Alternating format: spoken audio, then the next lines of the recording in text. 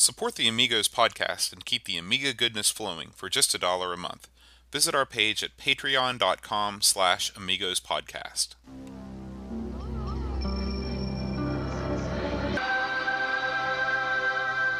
Amiga, the first personal computer that gives you a creative edge. Amigos, the podcast about everything Amiga. Amigos is a proud member of the Throwback Network, your home for quality retro podcasts.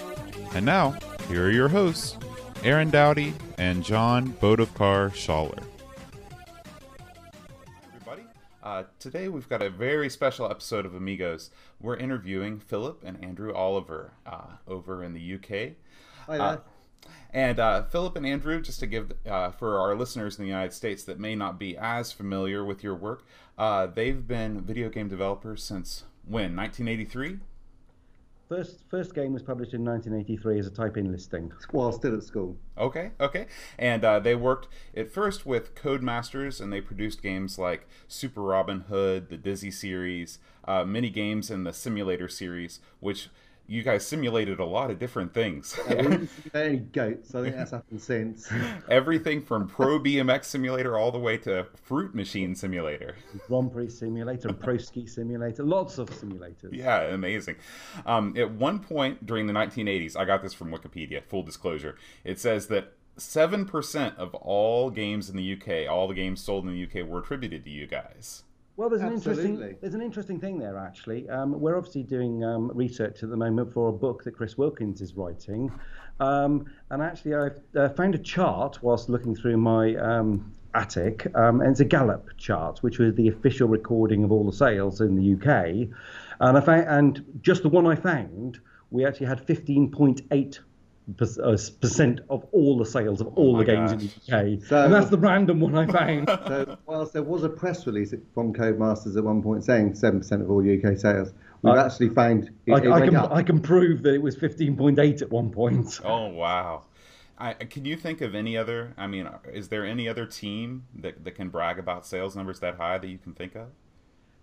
There were some big sellers, but generally they were from teams of people. Sure, not just a duo. It's the two of us. I think we paid an artist some sort of cash in hand to do some bits of graphics for us. And audio, because we were rubbish at that. So, yeah. Right now, you guys are you formed a company called Radiant Worlds. Correct. And you are collaborating with a man named Richard Smithies. Is that correct? Correct. That's right. Yes, Yeah. that's right. He's our COO, so the three of us are founders of Radiant Worlds. We've actually been working together for more than 10 years, and we've actually known Richard from our childhood, in fact, probably before 1983 even. Oh, wow. So he's a family friend, but he's more on the business side, and we're the kind of game guys, and we know the games industry, and he more went into the finance and legals and all that kind of stuff. So we all complement each other, and kind of between the three of us, we kind of have all the skills necessary to run a dev company. That's wonderful.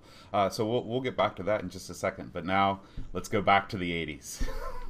Okay. So as an American, I think that the home computer scene in Britain in the 80s is just fascinating because you all had, there were some imported machines, but on the whole, you guys really were like your own shop. You had your own systems, you had your own programmers. What do you think precipitated that? What was the environment as such in the 80s that was able to occur? So there's an interesting thing. We've got to go back to the 80s, before the internet, and before a lot of global travel. So actually, the fact that we were kind of independent to America and kind of the rest of the world was because people didn't travel a lot in those days. So the idea of people holidaying in California or Florida, which is a much better place to holiday, that was actually pretty rare. So basically, globalization hadn't happened. Goods that were made in the UK were sold in the UK, be it cars, be it computers, whatever. So we basically, as a nation, had lots of creative, technical people, a lot of them Cambridge-based. But it was all kind of isolated. But we were isolated. But we had some great people. I mean, obviously, the Sinclair with ZX80, ZX81, and Spectrum, and all of that.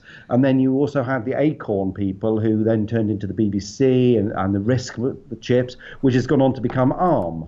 In every single smartphone. But that original BBC Micro, it's called BBC, and people are going, hang on, that's a TV thing. There was a big push from government and corporates to get all kids to learn about computers and programming. And the biggest thing was the fact that the BBC said, we'll run weekly programs and we'll make dedicated programs on how to program.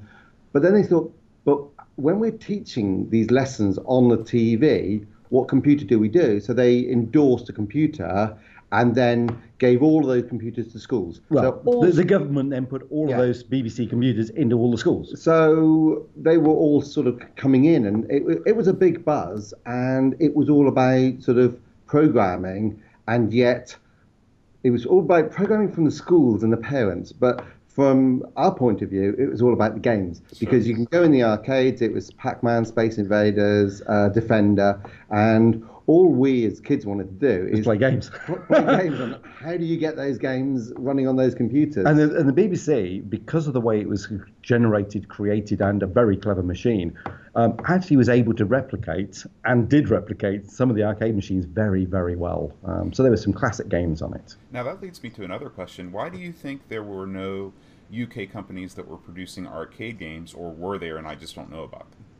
It's all down to financing. So what actually happened was it was relatively easy for teenage boys, pretty much exclusively, to buy a hobby computer, kind of with the justification that they tell their parents that this is for homework and it's part of the coursework for school, but actually secretly this is a games machine. Yeah, you're playing games, but you're trying to write games as well. And a lot of people, it was the hobbyist thing to prove that you were more than just a gamer. You actually knew how these things work. But what was important was that we had keyboards, and they were sold as you can learn to program. So they all came with a manual, and you could basically get the keyboard and all this. Now, if you look at what happened elsewhere in the world with consoles, no keyboard, no ability to actually program the thing, with the exception of the VIC-20 and the Commodore 64, obviously, and the Apple, I guess. But generally, when it came to consoles and arcade machines, it's like, no, this had to be a corporate investment. Well, in this country, there was nobody going to make those investments, and the banks weren't going to loan you the money. So basically, that's why it all came up from school kids having computers that were programmable, learning the skills, writing games to kind of impress their mates, and actually going, oh, we could actually sell this. And then lots of companies starting to sort of pop up to start publishing them, like the Quicksilver and the Domarks and Codemasters, Mastertronics. But as kids, we were all a bit lax about sort of tax laws and all this sort of stuff. I mean, you were kids at school. You wanted to show your demos around to people, and then people would say, well, we could sell that. And generally you were selling it for £1,000 or something, which is damn good money for a school kid, but nothing that you need to worry about tax or anything. So because sometimes you were kind of under and you didn't need to go and borrow money from a bank or anything like that. So you were basically just doing it. You could just about afford to do everything you needed to. There was yourself. no overhead.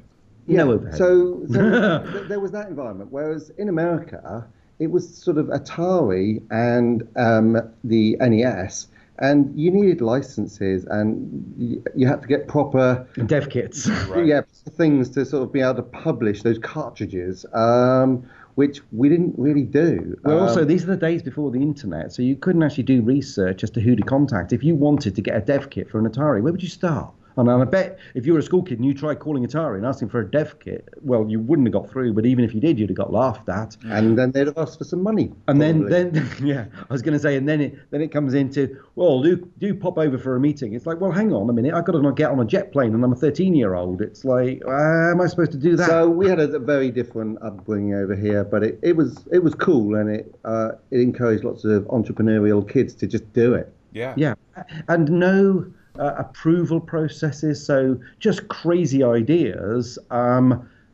and a diversity, a phenomenal diversity, and you see what the market likes, see what the publisher want to put out, and see what sticks, and you can get some very extreme games, from text typing adventures to the likes of Chucky Egg to Dizzy to sort of 3D games. Some of the first sort of 3D games, like Elite. I mean, that was developed sort of with no finance, just a university student, well, two university students, Ian Bell and David Braben, with not having to seek approval or seek finance or seek anything, just use their own computer that they've got at home. Yeah, it's fascinating.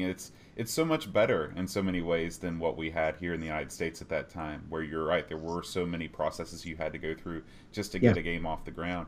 Now, going back to... But the advantage is that when you got a game off the ground in America, your sales were automatically 5 times greater because of your population. And expensive, so expensive, so that the income per sale was better, but also because you didn't have a flood of people making the stuff, because the bar was higher to get into the market, you sold more again. So the sales of people like David Crane, who sort of did the same, had the same kind of skills, his income per game was probably 10 or 20 times what the income for one of our games was. Probably way more than that. That's true, and I think you see the same thing now in the Steam marketplace today, where there are so many indie developers and so many games are coming out every single day that it's hard to find a foothold. It dilutes everything down. But when Steam first came out, they only really wanted the big hitters. They wanted to try and get hold of all the sort of EAs and Activision AAA games. And those through, but just digital,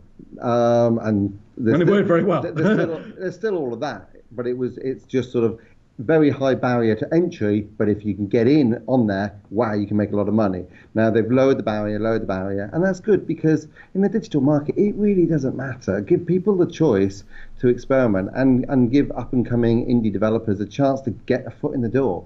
Which is what they've done with Steam Greenlight. And it creates more diversity, and with more diversity you make a more appealing sort of offerings, which means you kind of can bring in more audience. There are a lot of people who would never play Call of Duty, but they will play this game about trains. Because that's what they're into. I think if you look at the success of a game like World of Tanks, for example, which is kind of an esoteric title, but it has a huge market share that I think without digital distribution. I was going to say, that's a AAA game. I was kind of thinking something more niche, and even trains isn't that niche. Well, Minecraft was first. I mean, isn't Minecraft famously one that got turned down from Steam? For not being enough quality. Right. Yes. So there you go. I think some people might actually like to see that game. You know?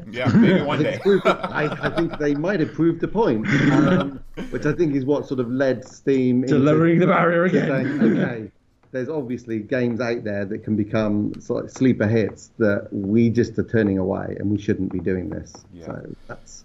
Now, when you were teenagers and you were getting into all this, what if you had to pick 2 or 3 of the most formative events that occurred that allowed you to do what you did? Sorry, I got the sun right in my eyes. It's going to go and change the blind, but that's fine. Formative events. I guess our parents getting our first... Well, there's a few events, I guess. A friend of ours had an Apple IIe, one of the first sort of shipped into the UK, and it was his dad's. He was a university lecturer, and we got to play on it and got to play sort of things like Taxman and Zork and things like that, and we were absolutely hooked. We thought, man, we got to get a computer. So we did a paper round, and we managed to buy an 8-bit computer, a Dragon 32, which only shipped in the UK, and even then the company went bust, so it didn't ship enough. Which was quite interesting, because we had to kind of make our own games because nobody else was making them, so kind of got to make your own. So getting the first computer, I guess, was key. We then entered a TV competition, the Saturday Show, to which the video is on the internet, on the YouTube. But that was national television. And that was national television, and that was Saturday morning, and every kid watches it, and we didn't dare tell any of our school friends we were going to be on it. But we went along, we got interviewed. The footage is there on the internet now, and it's quite funny seeing us as 15-year-olds. And that gave us such a boost of confidence that after that, it's like, we're going to do this and we're going to make some amazing games. When you're at school, a lot of people are kind of talking about what are you going to do when you leave school? And so many kids go, oh, I don't really know. And they sort of sometimes just go to university because they know that that's the subject that they might get a degree in, but they don't really know what they want as a career. Whereas from sort of the age of 12 or 13, when we'd seen Space Invaders and Pac-Man in the arcade, it was like we were fascinated and thinking, well, clearly some people are making these. How do we do it? But then when we won that national competition, we were sort of recognised everywhere, and people go, oh, you're the guys who write these games. It's like, you write games. And it's like, it was just labelled on us. It's like, well, yeah. And it was kind of then a given that we were going to be the guys that write games. And we just kind of just wanted to improve our skills more and more. We sold a lot of budget games to various different people for a few £100, a few $100. But the equipment was costing us more than we were getting back in revenue. But our skills were improving all the time.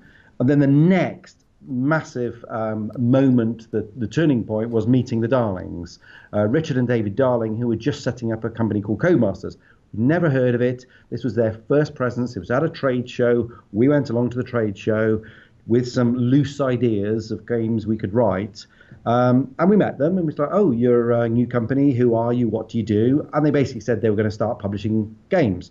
So we said, well, that's good. We've already sold a few games, a few $100, pounds sort of per game. So we brought them out and they were like, oh, some professional developers that have already done this before. And we said, well, how much would you pay? Not telling them how much we were being paid. Mm-hmm. Right. I was going to say, that was a key. That was the key. We didn't tell them how much we were being paid for the others. It was pathetic. And so I brought out like a paper design of our next game, which was Super Robin Hood, and sort of said, well, we got this paper game sort of design, and if we were to do this, how much would you pay for it?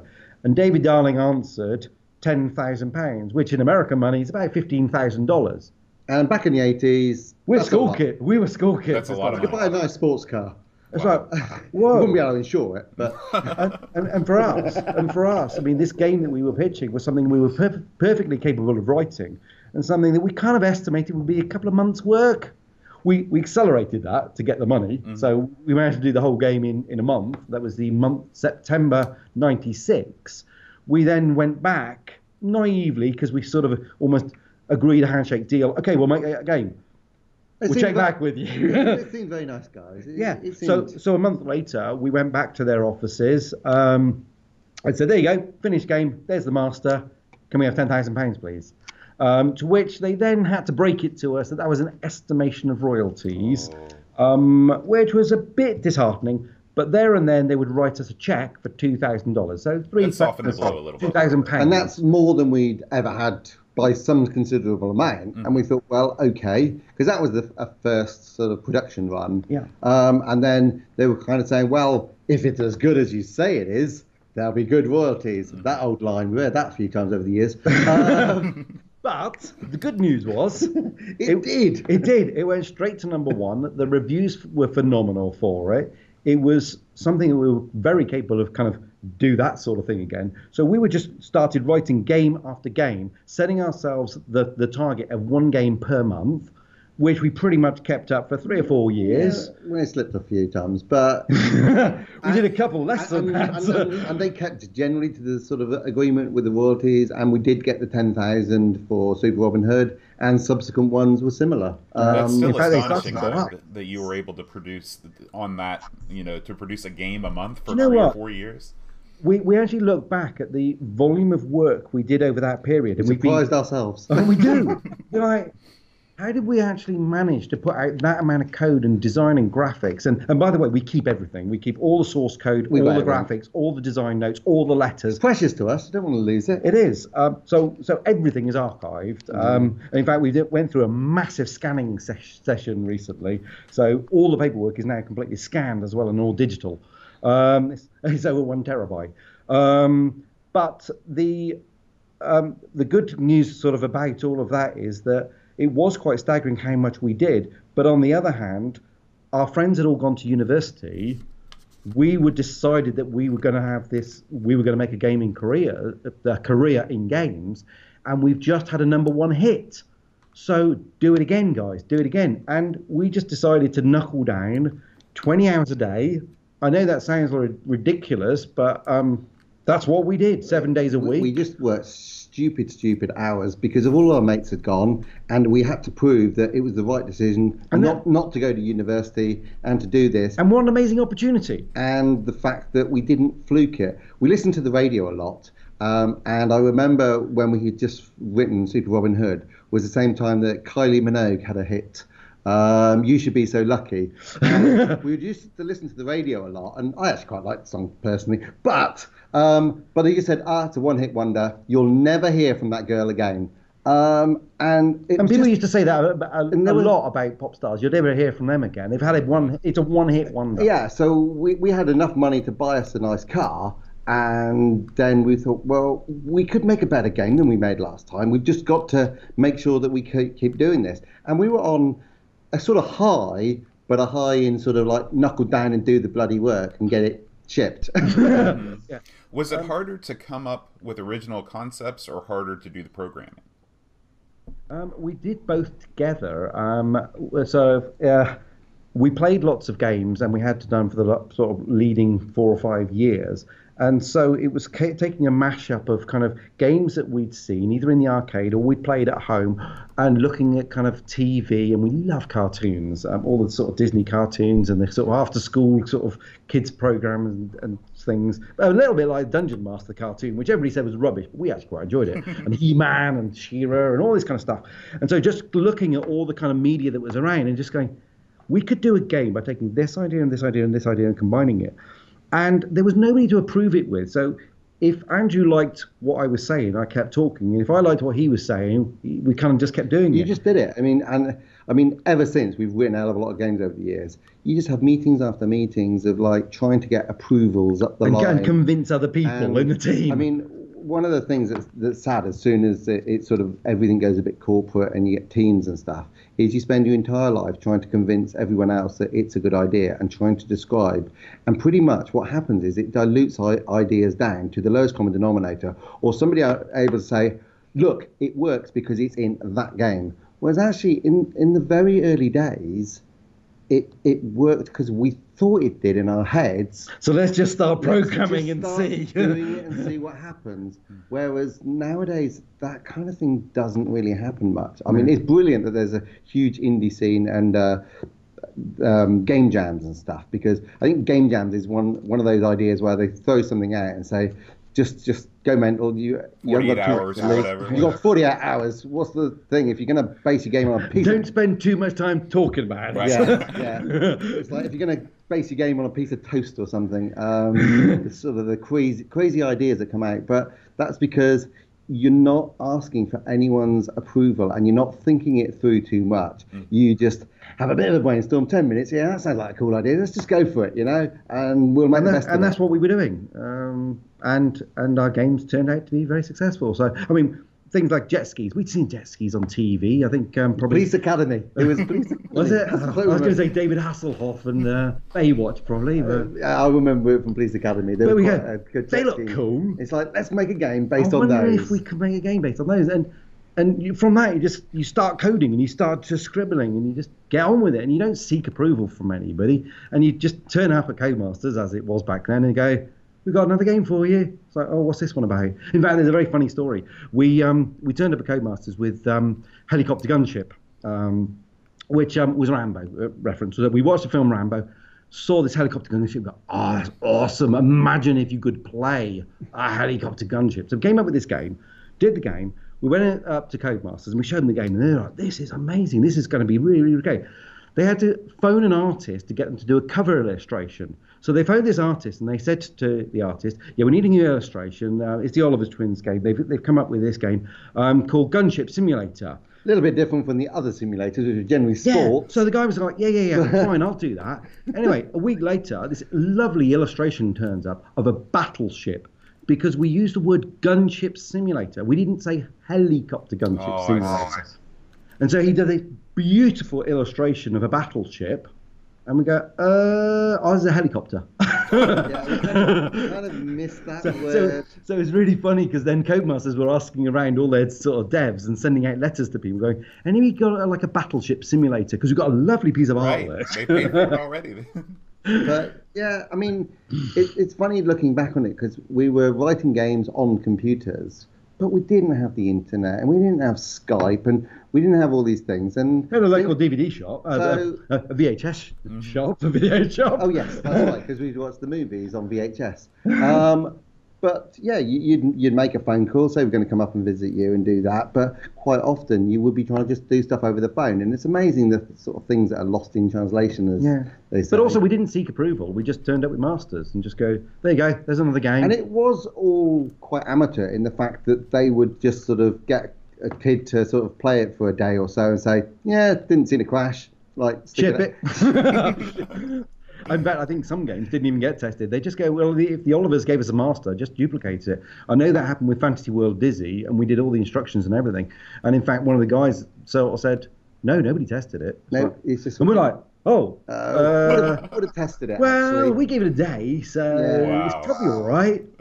It went on to sell about 300,000 copies. The games are quite small. They Did either, okay. the games are Unbelievable. quite small, and they either kind of worked or didn't work. I mean, games are so complex now that the amount of places that you could find bugs and the amount of different configurations. These computers were always the same. They had 32K of memory or something. The games quite often would fit in about 20K because that's all you could use after you've taken away the screen RAM and everything else. Yeah. 20K isn't that much, although it's quite amazing how much we did fit in 20K. And that's another thing. We look back when we're doing these Let's Play videos for YouTube, we look back and go, how did we manage to squeeze all of that into 20K? It's like, it just doesn't seem possible. No. And yet we were the ones doing it, but Right, it doesn't right. seem possible. We were quite efficient.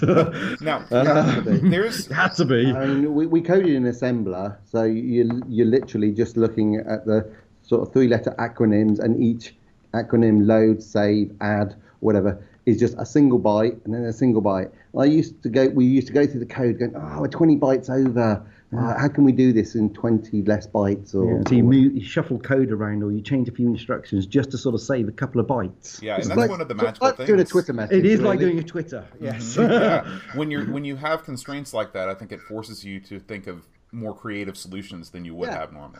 I actually quite liked it. It's like if you're asked to do a piece of art, you would actually like to say, well, what shall I draw a picture of? Rather than blank sheet of paper, do some amazing art.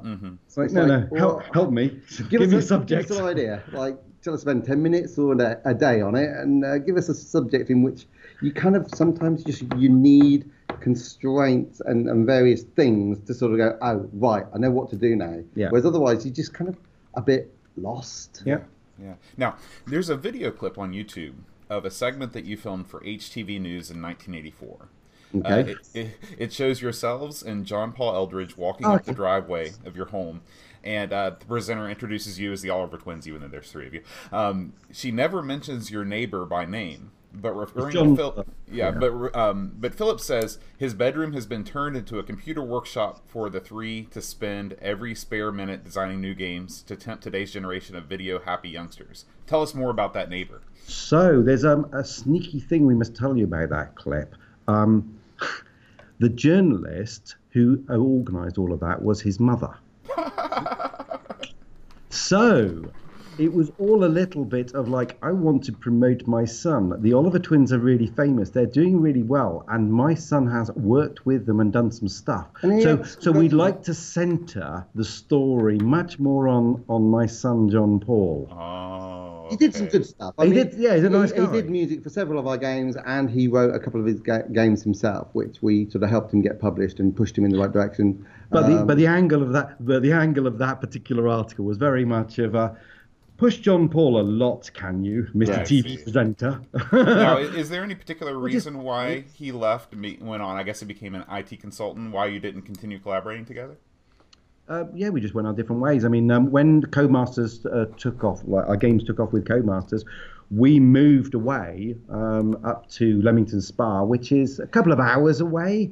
And he was only doing the music and only for the Amstrad. I mean, that was the I other see. problem. He was also 1 year younger than us, so he had to stay at school. So the sort of year that we sort of had this success and moved away to sort of to be near our publisher because the drive was too far, then suddenly, like, well, he was still at school, And we weren't close to him. to be honest, so he'd do music remotely, but we couldn't really collaborate much more than that. And to be honest, he didn't really want to do much more than that. I mean, we were working stupid hours. He could see what we were doing. He didn't really want to do that. So it's not a Pete Best situation then. No, No. not at all. No. I mean, He would have had his last year at school. We talk to him occasionally. He's very proud of what he did. Well, I say he's proud of what he did. He actually was saying how rubbish his music was, and he could do so much better now. But well, clearly, yeah. But exactly. But actually, he enjoyed what he did. He has no regrets. But he moved off and did his whole IT career, and he's very happy with that. I mean, the year that we were doing that stupid work, he would have been doing his last year exams. So he was kind of effectively gone for that year and never really contacted us to say, should we do more? He's done a nice memoir piece for the book. Mm-hmm. So we've seen drafts of the book. It's not in final layout, and there's a nice memoir from John Paul. Oh, good. Can we talk a little bit about Codemasters' approach to the NES? Everything from the Aladdin Deck Enhancer to the Game Genie. This is what, as an American, this is what I remember Codemasters mostly for. Oh, yes. Producing these slightly dodgy things that you can buy that weren't licensed for the Nintendo, including your game. And why did they really think that they would lose too much money by officially licensing these things, or was there another reason? So it was a case of they'd had great success for 5 or so years in the UK, publishing games on the Spectrum, the Commodore, and the Amstrad, and then we went on to the ST, and the Amiga. Atari ST and the Amiga, and PC. It was all good, and you do what you like when you like, and you stick it out at your price. You don't get approvals. And they were becoming quite rich and powerful, and feeling, wow, this is amazing. We do everything. And so Nintendo's were getting quite strong and powerful in America. They were obviously thinking, we need to sort of move out of the UK, sell to America. We'd started going across Europe. So our games started to become successful in France and Germany, and particularly Spain. But they wanted to attack America. I mean, we all came over to the CES because that's where it all was happening. So we had some amazing trips to Chicago and Las Vegas, and it was just an eye-opener going, wow, the scale of the sort of the games industry. But it's all sort of generally centered around Nintendo, and then sort of Sega were just coming up and Atari were going down. But immediately it was a case of, well, how do you publish sort of on Nintendo? And Nintendo said, we control everything. And I don't know, they just said, well, that's not, like, we not only control it and approve it, but you have to pay us the sort of license fee, which was kind of dressed up in the fact that they manufactured the cartridges. Right. Actually, it sort of made sense. But I remember the fact that they were saying, blimey, I shouldn't really say the figure, but the amount that they were charging per cartridge was pretty damn big. And the guys were just looking at themselves going, we can make those cartridges cheaper. Can't cost that much. Like, but if we sign with Nintendo, we have to let them manufacture and distribute. And that contract will always commit us to that cost of inventory. Yeah, and that's why you had to pay up front. So you had to get approval of every game up front. So they were saying, well, hang on, what happens if Nintendo just don't like our game? So, for example, Dizzy, Nintendo looks at it and said, not interested. But then that's it. There is no more debate. Yeah, then you've sort of wasted it. So, but then if they say they do like it, and you say, right, we'll have 500,000 cartridges. That's a lot of inventory. That's a lot of cost. There was just so much money and so much risk, because you can sort of, if it doesn't sell and does an ET, you're in trouble. It does an ET. Yeah, absolutely. That's no criticism of Spielberg. I think we're in the games industry. We know what that reference is. So they were just saying, but we've never been controlled like this. We've never had these sort of boundaries and stuff put in our way.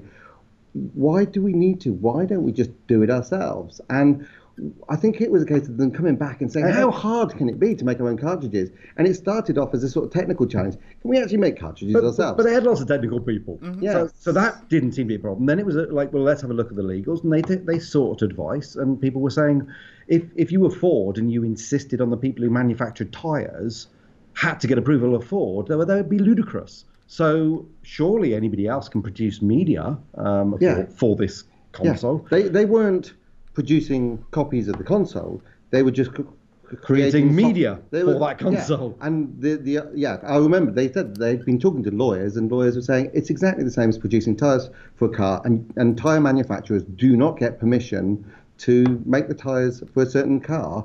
They obviously have to be of a certain quality standard, and they have to fit. Right.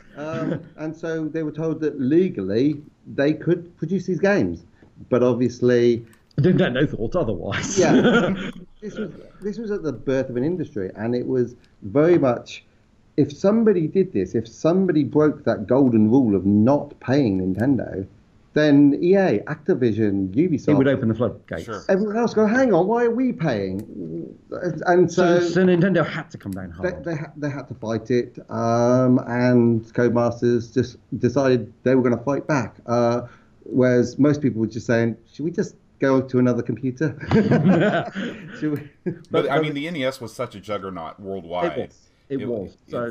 So once they started down that road, there may have been negotiations, I don't know, where Nintendo might have said, why don't you just license it across to us? But we don't know. But Nintendo might equally have taken the other approach, which is we're going to show to Activision, to EA, and to Acclaim, and all these other people, you don't cross us. We're going to make an example of it. So it kind of made sense from their point of view. I have to say, we stayed out of it. We just wanted to make some awesome games and sell a lot of them to a huge market. So I was going to come back to the fact that we were just making the games, and it was like there was just all this politics and legal case, and our games. And we didn't want to get involved in that. Got out. So that's kind of. Well, and it was another why we left Codemasters. As a kid, I rented. What was the first Dizzy game that came out? It didn't come out in the Deck Enhancer, but it was the Fantastic Adventures of Dizzy. With the Aladdin, there was Dizzy the Adventurer shipped with the Aladdin. Okay, and it had, I mean, the cart had dip switches on it that you had to manipulate, and I remember reading in Nintendo Power, it seemed like that month, this article that just made me feel so bad, because they were like, these companies like Codemasters are ruining, the NES, and I just thought, boy, should I have rented that? And I was like an 11-year-old kid, and they put me on a guilt trip just for that. They weren't ruining it. They certain industries go down certain avenues. So in the early days, it was assumed that you could write software for computers without approval. Did Commodore approve all the software that was put out on a Commodore 64? No, of course not. No. So up until Nintendo's new business model of you sign a contract with us and we duplicate all your goods for you, that was the first time that happened. So it's like, well, do we go with them or do we go with the traditional business model and we do what we want? And the industry has now gone that way, where every console manufacturer controls the content of their console. Using the Nintendo business model? Yeah, using that business model. And it works. But it's very different from PC. Sure. And so, actually, up till a few years ago, as an indie, it was very difficult to get onto console. I have to say, they've been a bit more open nowadays, and they have their digital store markets. It's still a hurdle. It's a hurdle that, It's easier to write on Android or write on a PC. Yeah. Now, on Bedrooms to Billions, a lot of the interviewees talked about... By the way, can I just say that once we discovered the NES and we started programming, we absolutely loved it. I mean, what an awesome games machine. It was. I mean, it was so elegant in its architecture, the sort of the character-based screen, the hardware scrolling, the sprites. But it worked. Yeah, and it did what it needed to do. And you look at how fluid all the games are that came out from everybody else and the ones that we did. We were dead proud of sort of being able to do games on the NES, and they just look beautiful. And to this day, you load them up and go, that's class. What were some of your favorite games on the NES?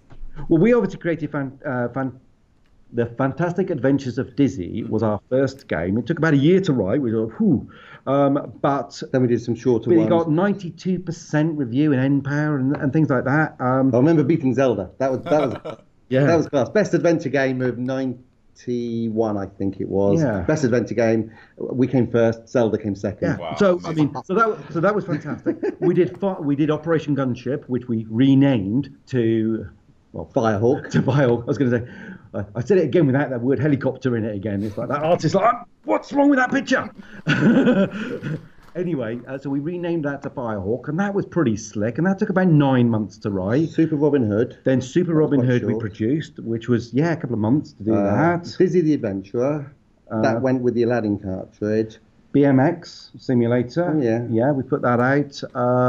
Wonderland Dizzy, which obviously didn't get published until last year. And a couple of other games. There's a couple of other games that we have found since. So there's some more Nintendo games coming. Because they were held up with legal action. Any chance that those might see the light of day at some point? Who knows? Seems likely. All right, I like that. I mean, I have to say that we are passionate about our art, and one of the biggest things is wanting people to play our games. I mean, that's kind of why we do it fundamentally. I mean, yes, we've got to pay the bills and all that kind of stuff, so the money and the business side of it needs to work too. But the fact that we've created this art and people haven't seen it, we kind of want people to see it. Oh yeah, I agree. Now, in Bedrooms to Billions, several of the interviewees talked about being tempted to kind of move shop from UK to Japan or the US for various reasons. Were you ever tempted to make that move? Well, yeah, I mean, we'd been very successful in the UK. We've got sort of girlfriends or wives, girlfriends who turned into wives. We started employing people in the UK before all this kind of kicked off. We started having offices. So we kind of rooted ourselves more to the UK. But in fact, planes are very useful things. So when we actually sort of fell out, well, we were doing lots of business meetings sort of in America. We were going to all the trade shows in America. And so we were doing 3 or 4 plane trips a year anyway. But then we discovered after the breakup with Codemasters that actually the best finance companies in the world are all in America or Japan. And so we actually started sort of doing deals with the likes of sort of EA and MGM and all of these kind of companies. Universal and Disney. Disney. And so actually what we ended up doing is rather than moving shop, just having all of our clients in America and a lot of our game sales sort of generating in America. But you're absolutely right. There was a UK brain drain. There was a lot of talk of all the developers were just going early 90s. Yeah, we're all going to Seattle and Los Angeles and San Francisco and Tokyo. It was a well-known fact, and people around us were sort of disappearing off. And you're thinking, well, you're young, you're single. It will be an adventure for you, and quite well paid. Yeah, some of them. Some of them didn't work out, but some of them did, and they stayed there. Yeah, I mean because the American market is such a bigger market, and the way they think and the way they finance everything, they could always out-invest you. So, I mean, that's one of the reasons why a lot of the UK publishers started to sort of either get taken over or go out of business, is because they just couldn't raise the finance that the Americans could. And you need big investments. I mean, games started getting pretty big. I mean, as soon as you sort of onto teams of 12 people. Yeah, I mean the place massive. Oh, yeah. I mean, but back then, that was big. Yeah, I mean, the PlayStation was typically like $1 million kind of contract, and you'd have to have 12 to 15 people in a team. And for a year. Yeah, which was huge. I mean, you wouldn't get that finance out of a UK publisher. Yeah, you just couldn't get $1 million out, or pounds, or whatever. You just find it very difficult to sort of raise that. But we got in with American publishers, and we ended up getting a lot of TV and film licenses that we did on PlayStation. What kind of influence do you think the Dizzy games had on the point-and-click adventure genre? So we'd obviously come from the world of watching cartoons on TV, but playing text adventures, and it's kind of playing lots of there was arcade games. Yeah, and there was Leisure Suit Larry and those sort of point and click that we. Well, that was probably after Dizzy, to be fair. Yeah, I'm not sure, but Monkey Island. I am. Okay, but there was this idea that. I was going to say, if we go back to our first sort of Super Robin Hood is kind of a predecessor to Dizzy in the fact that it's kind of side on. You're set in a castle and it's kind of rich graphics, but it's a kind of an adventure and everything. And it's basically taking an arcade game and a story and the sort of visuals from cartoons and just trying to mash them all together. Yeah. And what we found is that we were slightly annoyed that games was just so hardcore in those days, yeah, and all the platform games were so difficult. It was all pixel perfect jumping. I hear you. Exactly right. Manic Miner and Jet Set Willy were the two classic that everyone knows in the UK, but you go back and play those, and they are so hard. I can't even get past the second room. You know, We'd made Robin Hood, and we'd made it so that we could beat it, and it was a lot easier. And it got criticised for being a bit easy, but we said, but actually, you know, everybody enjoys it. Everyone, isn't that the point? Whenever we meet anyone, right? So the reviewers are always hardcore. So the magazines were like knocked it, but then you talk to people, oh, I loved it. I could play for like an hour, and I've actually sort of like got so far through it, whereas I can't get through these other games. And so we were just thinking, well, we just need to make games simpler, because everyone had assumed that a game needs to kill you within 3 minutes because they were copying the model that worked for arcades. Mm-hmm. And suddenly it's like, well, if you loaded it off cassette, and you own it, why can't you spend the evening playing it? And so we had the idea of an arcade game that we just wanted to make more of an adventure. Yeah, more of a slower paced and thoughtful, and take it away from just sheer dexterity. Yeah, so everything was about twitch and dexterity and your control. We wanted to move it more towards story and adventure and discovery and everything. Did you have much of a chance to talk to any other people in your position? I mean, bedroom programmers? Not really. No. It's only when we kind of met Codemasters that you even met a couple of other programmers. But they might be in the office at the time, and you agreed to go to the pub with them after work. But even then, you wouldn't really talk about games much. Generally girls. I think pub talk is generally talking about girls. The fact is, like, does anybody dare fear go and talk to her? We're all geeks. We're all programmers. I don't fancy our odds. So you all were working in a vacuum, pretty much. Yeah, pretty much. Yeah. Yeah. I think a vacuum from the point of other people, like developing. talking to. But you can go and play the game. But we were playing all the games. Yeah, so I mean, Gauntlet down the arcade machines and Marble Madness and stuff like that. So you'd see arcade machines, you go, wow, that's fantastic. You'd see the games that sort of people are sort of playing on the home computers, and so that's and the magazines. So that's all you reference. Yeah. So we had all the reference of all the games that existed, but not really talking to other people. Mm-hmm. You're right. I think it's so interesting when you talk about the model of making games back then, where they were looking at arcade games that were designed to suck quarters out of your pocket or whatever. Yes. Yeah. And I think it's so much more fulfilling to produce a game that, you know, once you complete it, well, how fast can I complete it then? Or, you know, you continue to set goals for yourself, but you feel like you've gotten your money's worth. Yeah, I mean, to be honest, the most games that you look back with fondness are the ones that you beat. Yeah. So actually, you had to get the balance just right, and I think we got close to getting it just right. They were beatable games. Yeah, they were hard. They would take a long time, but you could beat them. Mm-hmm. And I think with the puzzles that we put in, it was quite difficult to overcome a puzzle, but once you'd overcome it, you go, I know what to do next time. That's not the problem anymore. Whereas things like the dexterity, it's like you do over time, it get a little bit better, but it's like it's still almost as hard on day 30 as it was on day 1. Right. You got slightly better. but with puzzle games, you'll learn. If you're playing Pac-Man, you'll learn a few techniques, but you'll never get past level 10. Like, you got to just be insanely brilliant to. Mm-hmm. Yeah. Now, what about the British convention of naming each sort of screen that you're on? Where did that come from? Where did that come from? I think it was in Manic Miner, but whether that was the first one.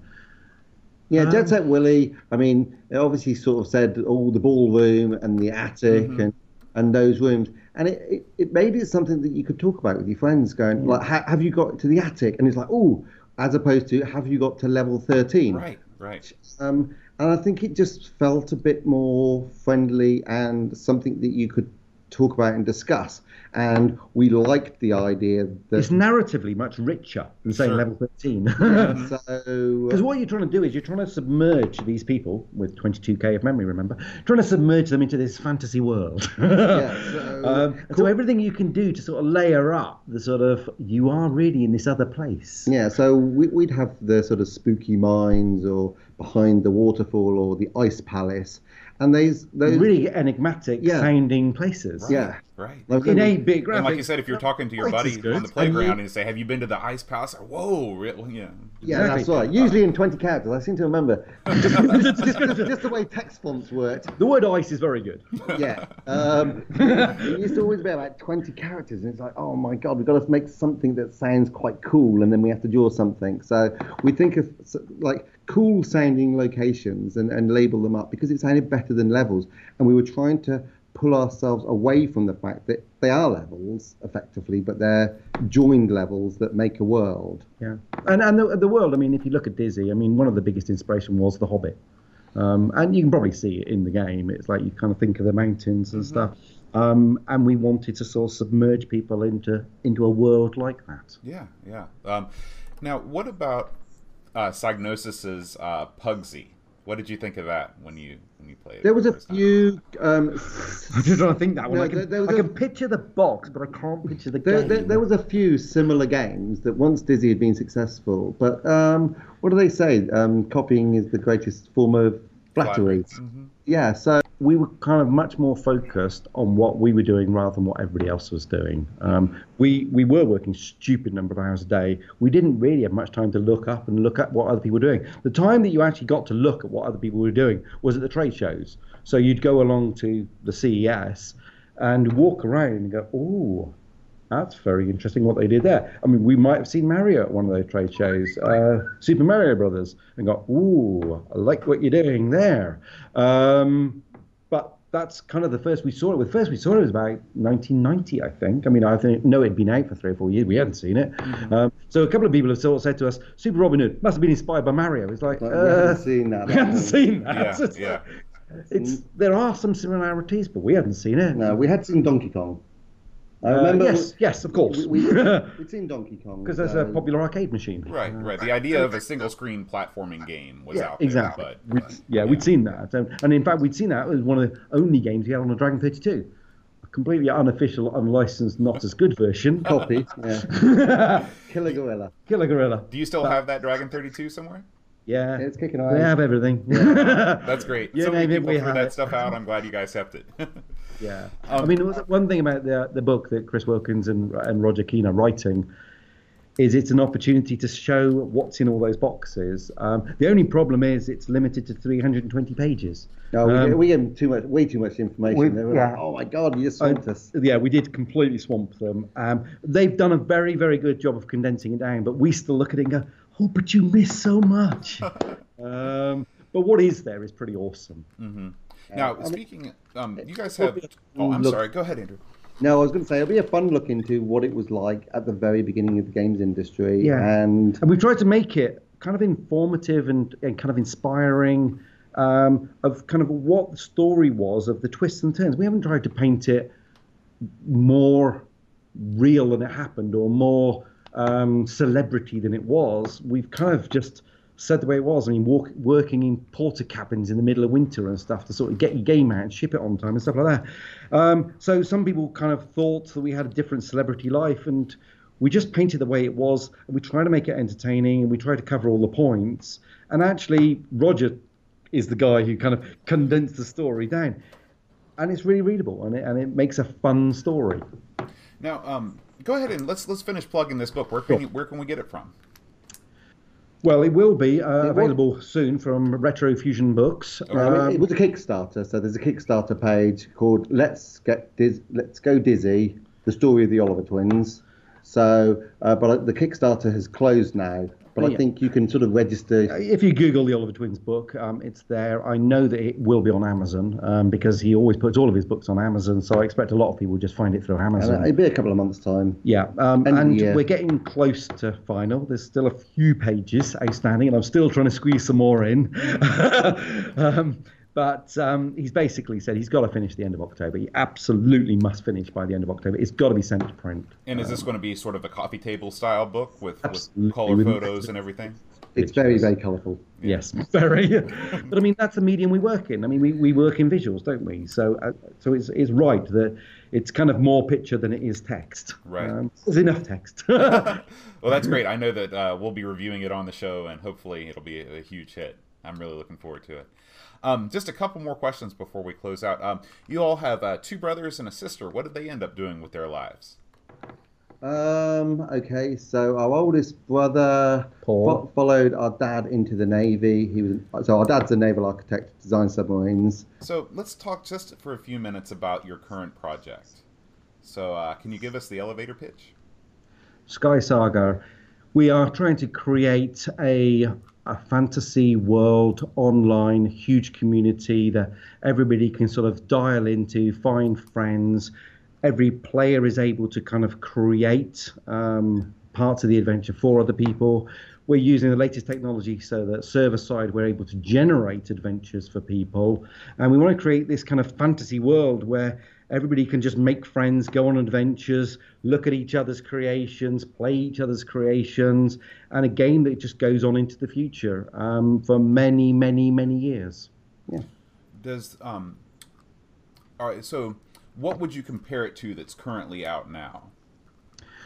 So it's kind of a mashup between sort of the massively multiplayer online games like your sort of World of Warcraft and Guild Wars and stuff like that, combined with something like Minecraft or Trove or something like that. Where you're building. Where you're able to build and you're able to do UGC and things like that, and Terraria. A lot of sort of the adventuring elements of things like Zelda, where you kind of like have those very nicely crafted stories, adventures, which is a little less kind of hardcore fantasy to World of Warcraft. We're kind of like a little bit more open, a bit more Disney.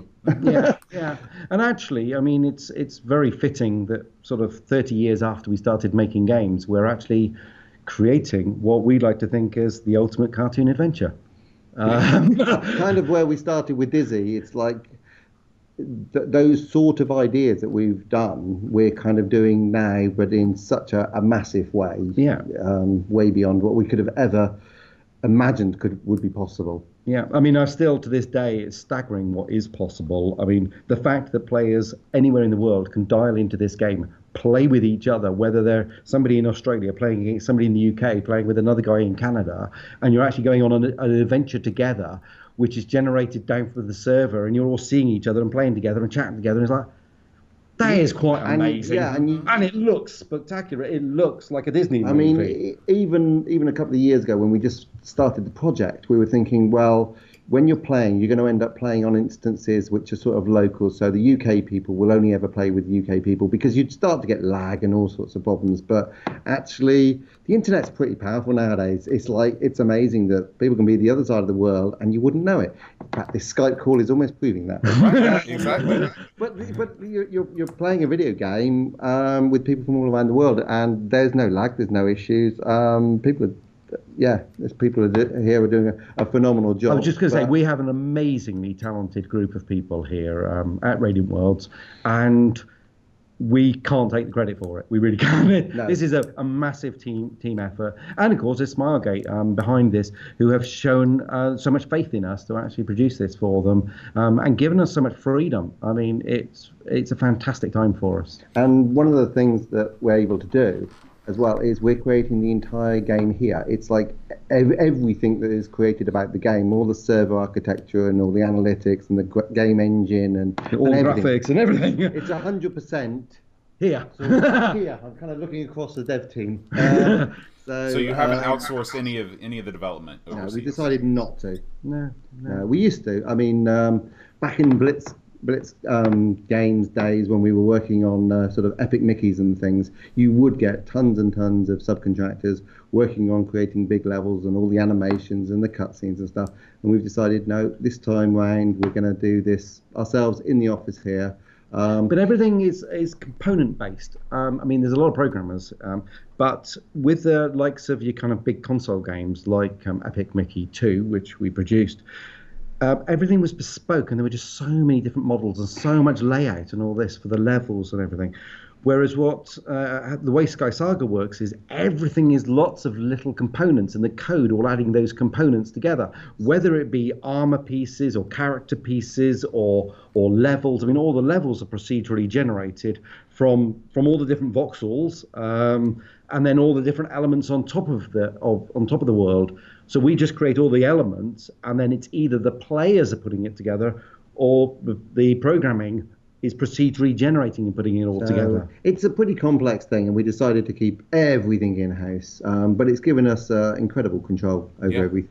Absolutely. Because, I mean, other big games are generally made up of huge levels and big cutscenes and stuff like that, because it's easy to subcontract, but it's difficult to finesse. With money, the likes of Ubisoft and EA and stuff, they finesse incredible. As well. I mean, they do incredible levels and then everything. But you know the formula. They are sticking to a formula that works. Whereas we're trying to create something which grows, which grows and is a little bit different from other things. And so we want to be able to. It's kind of a living game, and some of what is kind of the life of it is what we will be producing, but a lot of it we're hoping is what the community produce, and it is quite amazing what the community can produce. And what we've been able to enable is the fact that when somebody, by playing and creating, does something amazing, all the other players can easily see it and access it, which again was part of the elevator pitch, is the fact that anything that anybody makes, all other players have access to instantly and easily as part of the game flow. Is there a place where, if somebody wants to follow the news related to the project, where they can go? Yeah, SkySaga.com. SkySaga.com, okay. There's a forum. SkySaga.com, it's free to download from that site. And you can become an alpha player now. Wonderful. We basically just queue them up, and then every now and then we release a bunch of people into the game to test. Well, that's great. I'll I'll sign up right after we're done. Yeah, okay, well, so can everyone else. Yeah. You may have to wait a few days, few weeks to get in, but the good news is it's free, and get to play it, get to find out about it, and then automatically watch it grow and help us grow it, because this is a community game. I mean, that's one of the big things about this game is we want it to be a game that the community improve by their presence and by their creativity. Mm-hmm.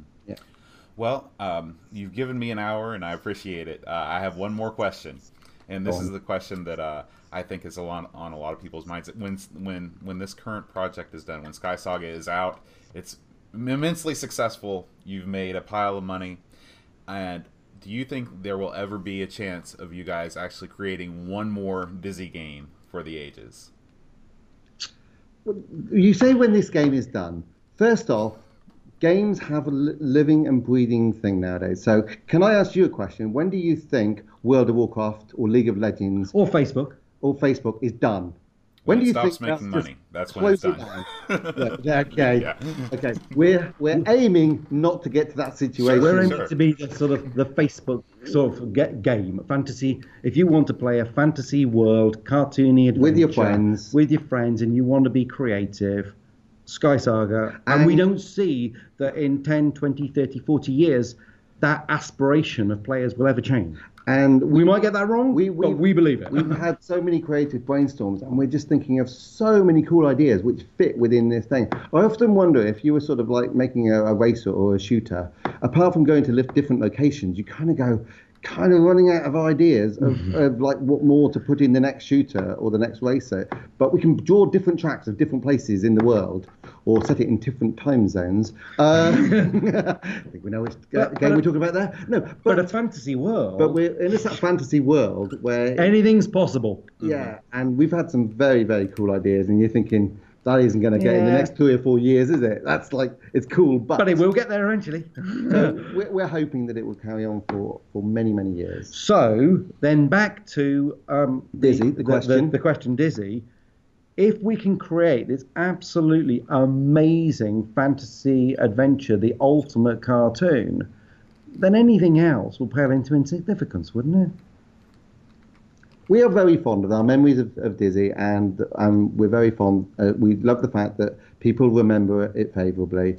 But to go back to it, we did try to reboot it back in the PlayStation 2 days with Codemasters. There's a nice demo out on YouTube of a pitch that we made to them, sort of like bring it into a 3D world and stuff.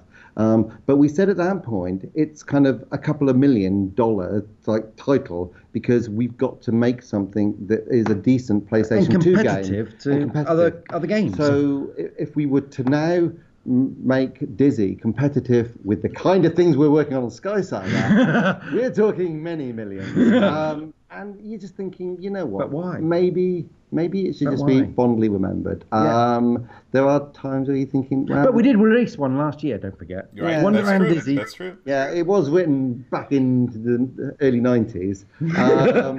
But yeah, so we're pleased it's fondly remembered. and we're going to have to leave it. I mean, we did try to do a Kickstarter, and sadly that failed. I mean, I think that was more the fact that we didn't really know how Kickstarter worked. So I think we learned a few lessons there. But we've decided, like, just move on. We're creative, we're ambitious, we want to create this amazing fantasy world.